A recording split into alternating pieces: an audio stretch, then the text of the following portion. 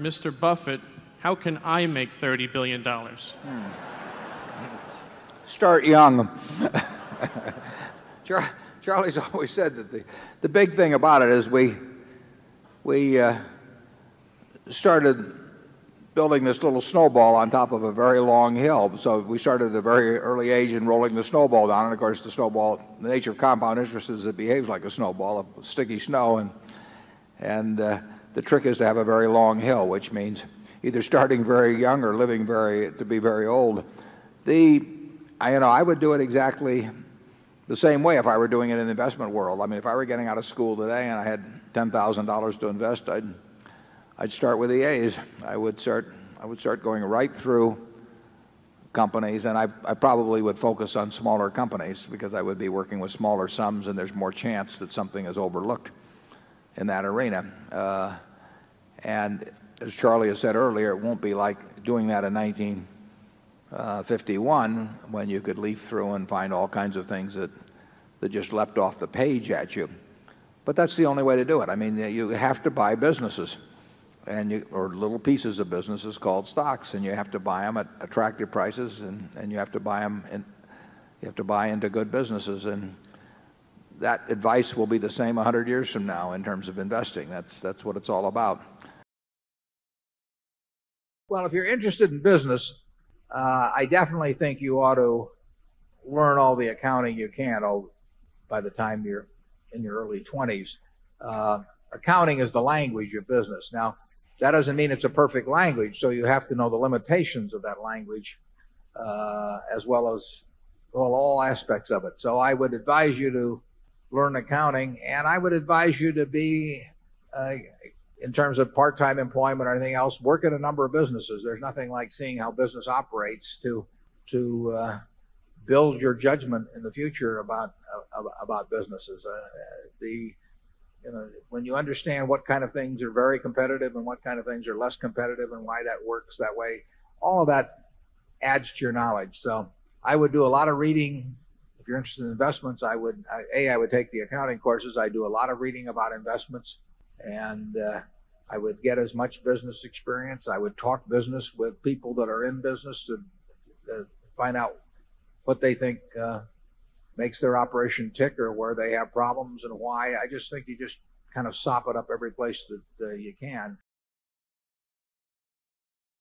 If I were working with a small amount of money, the universe would be huge compared to the universe of possible ideas I work with now.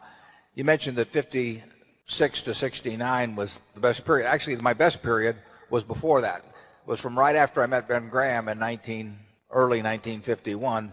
But from the end of 1950 through the next 10 years, actually returns averaged about 50% a year. And I think they were 37 points better than the Dow per year, something like that. But I was working with a tiny, tiny, tiny amount of money. And so I would pour through volumes of businesses, and I would find one or two that I could put $10,000 into or $15,000 into that were just ridiculous. They were ridiculously cheap. And obviously, as the money increased, the universe of possible ideas started shrinking dramatically. The times were also better for doing it in that time. But I think if you're working with a small amount of money with exactly the same background that Charlie and I have, and same ideas, same whatever ability we have, I think you can make very significant sums. But as soon as you start getting the money up into the millions, many millions, the curve on expectable results falls off just dramatically. But that's the nature of it. When you get up to things you can put millions of dollars into, you've got a lot of competition looking at that, and they're not looking as I did when I started. When I started, I went through the pages of the manuals page by page. I mean, I probably went through 20,000 pages in the Moody's Industrial, Transportation, Banks, and Finance manuals, and I did it twice. And I actually, looked at every business. I didn't look very hard at some. Well, that's not a practical way to invest tens or hundreds of millions of dollars. So I would say if you're working with a small sum of money and you're really interested in the business and willing to do the work, you will find something. If you were, there's no question about it in my mind. You will find some things that promise very large returns compared to what we will be able to deliver with large sums of money. Is business school worth it?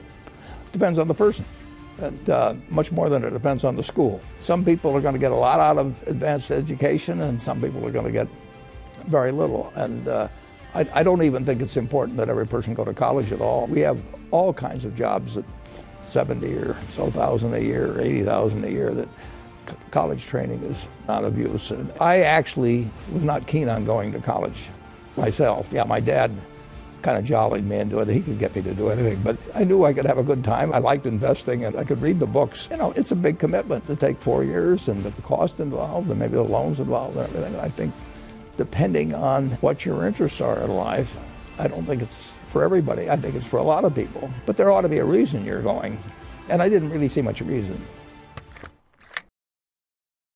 There's nothing like following your passion. I mean, I love what I do, obviously, and I've loved it the whole time I've done it. Charlie is the same way. We have managers, you know, they come, some of them went to business school, some of them didn't, you know, they're all types.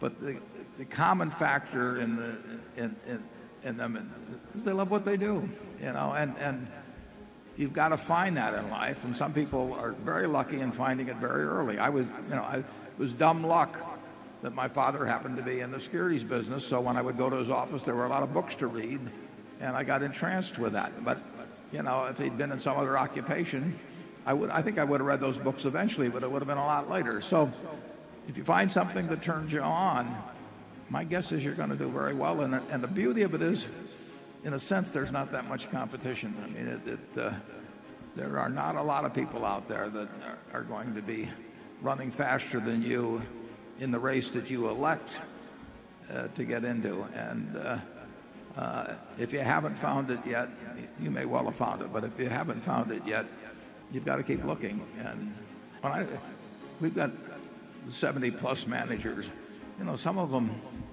didn't. We had one guy that didn't go to high school even, didn't he, Charlie? Oh, yeah. He quit in fourth grade, I think. Yeah.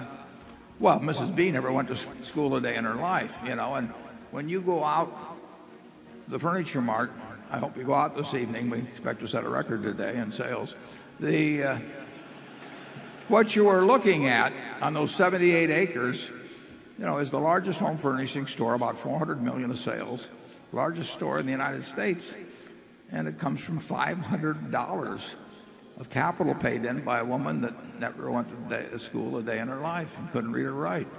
You know, I mean, she loved what she was doing, and you know, I tell the story. This is a true story.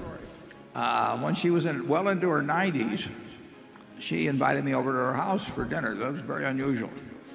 At a very nice house, 6 or 7 blocks away from the store. And I went into the house, and the sofa, the chairs, the lamp, the dining room table, they all had little green price tags hanging down at them. It made her feel at home. And I said to her, Mrs. B, you are my kind of woman, yeah? Forget Sophia Loren and all the rest. I mean, this is my kind of woman. She loved it, you know, and she loved it all her life. And just think of what that produced. I mean, it's incredible. I mean, you know, one time my Dad used to quote Emerson that the power that lies within you is new in nature, you know, and basically the power that was within Mrs. B was new in nature, and just over a lifetime it produced amazing things. So find your passion, and then don't let anything stop you. The biggest mistakes are the ones that actually don't show up. They're the mistakes of omission rather than commission. We've never lost that much money on any one investment, but it's the things that I knew enough to do that I didn't do. We have missed profits of as much as, you know, maybe $10 billion in things that I knew enough to do and I didn't do. Now, the fact I didn't buy Microsoft way back is not a foregone opportunity because I didn't know enough to make that decision. But there have been other investments where I did know enough to make the decision, and for one reason or another, I either didn't do it at all or I did it on a small scale. I was sucking my thumb when I should have been writing checks, you know, basically. And you know, those don't show up. You know, there's no place where it shows missed opportunities, but I've missed some big ones. I will take a person graduating from college, and assuming they're in normal shape and everything, I will be glad to pay them, probably $50,000 for 10% of all their earnings for the rest of their lives. Well, if I'm willing to pay them 10% for $50,000 for 10%, that means they're worth $500,000 if they haven't got a dime in their pocket, as long as they've got a good mind and a good body. 70 years ago, I was in high school, almost a third as long as the country has been around. And when I was in high school, I really only had two things on my mind: girls and cars. and I wasn't doing very well with girls, so we'll talk about cars. But let's just imagine that when we finish, I'm going to let each one of you pick out the car of your choice. Sounds good, doesn't it? Pick it out, any color, you name it. It'll be tied up with a bow, and it'll be at your house tomorrow. And you say, well, what's the catch? And the catch is that it's the only car you're going to get in your lifetime. Now, what are you going to do knowing that that's the only car you're ever going to have and you love that car? You're going to take care of it like you cannot believe. Now, what I'd like to suggest is you're not going to get only one car in your lifetime, but you're going to get one body and one mind, and that's all you're going to get. And that body and mind feels terrific now, but it has to last you a lifetime. The key is to certainly, in terms of your personal life, the most important decision you'll make is the spouse that most of you will likely have. And it's very important to surround yourself with people that are better than you are. You are going to move in the direction of the people you associate with. So I've been enormously lucky in that respect. I mean, I've just had teachers and friends and a spouse that really was a better person than I was, and I had enough sense to learn from these people that life went better if you behaved better yourself. It took a while. So I advise you to seek out, as your partner in business, your partner in life, whatever it may be, look for the people that actually are examples to you, rather than somebody that you think you need to straighten out yourself. And simple rules like that: delighting customers, working through other people, associating with people that will cause you to move in a better path than you might otherwise have. They will take you so far in life that it's hard to believe.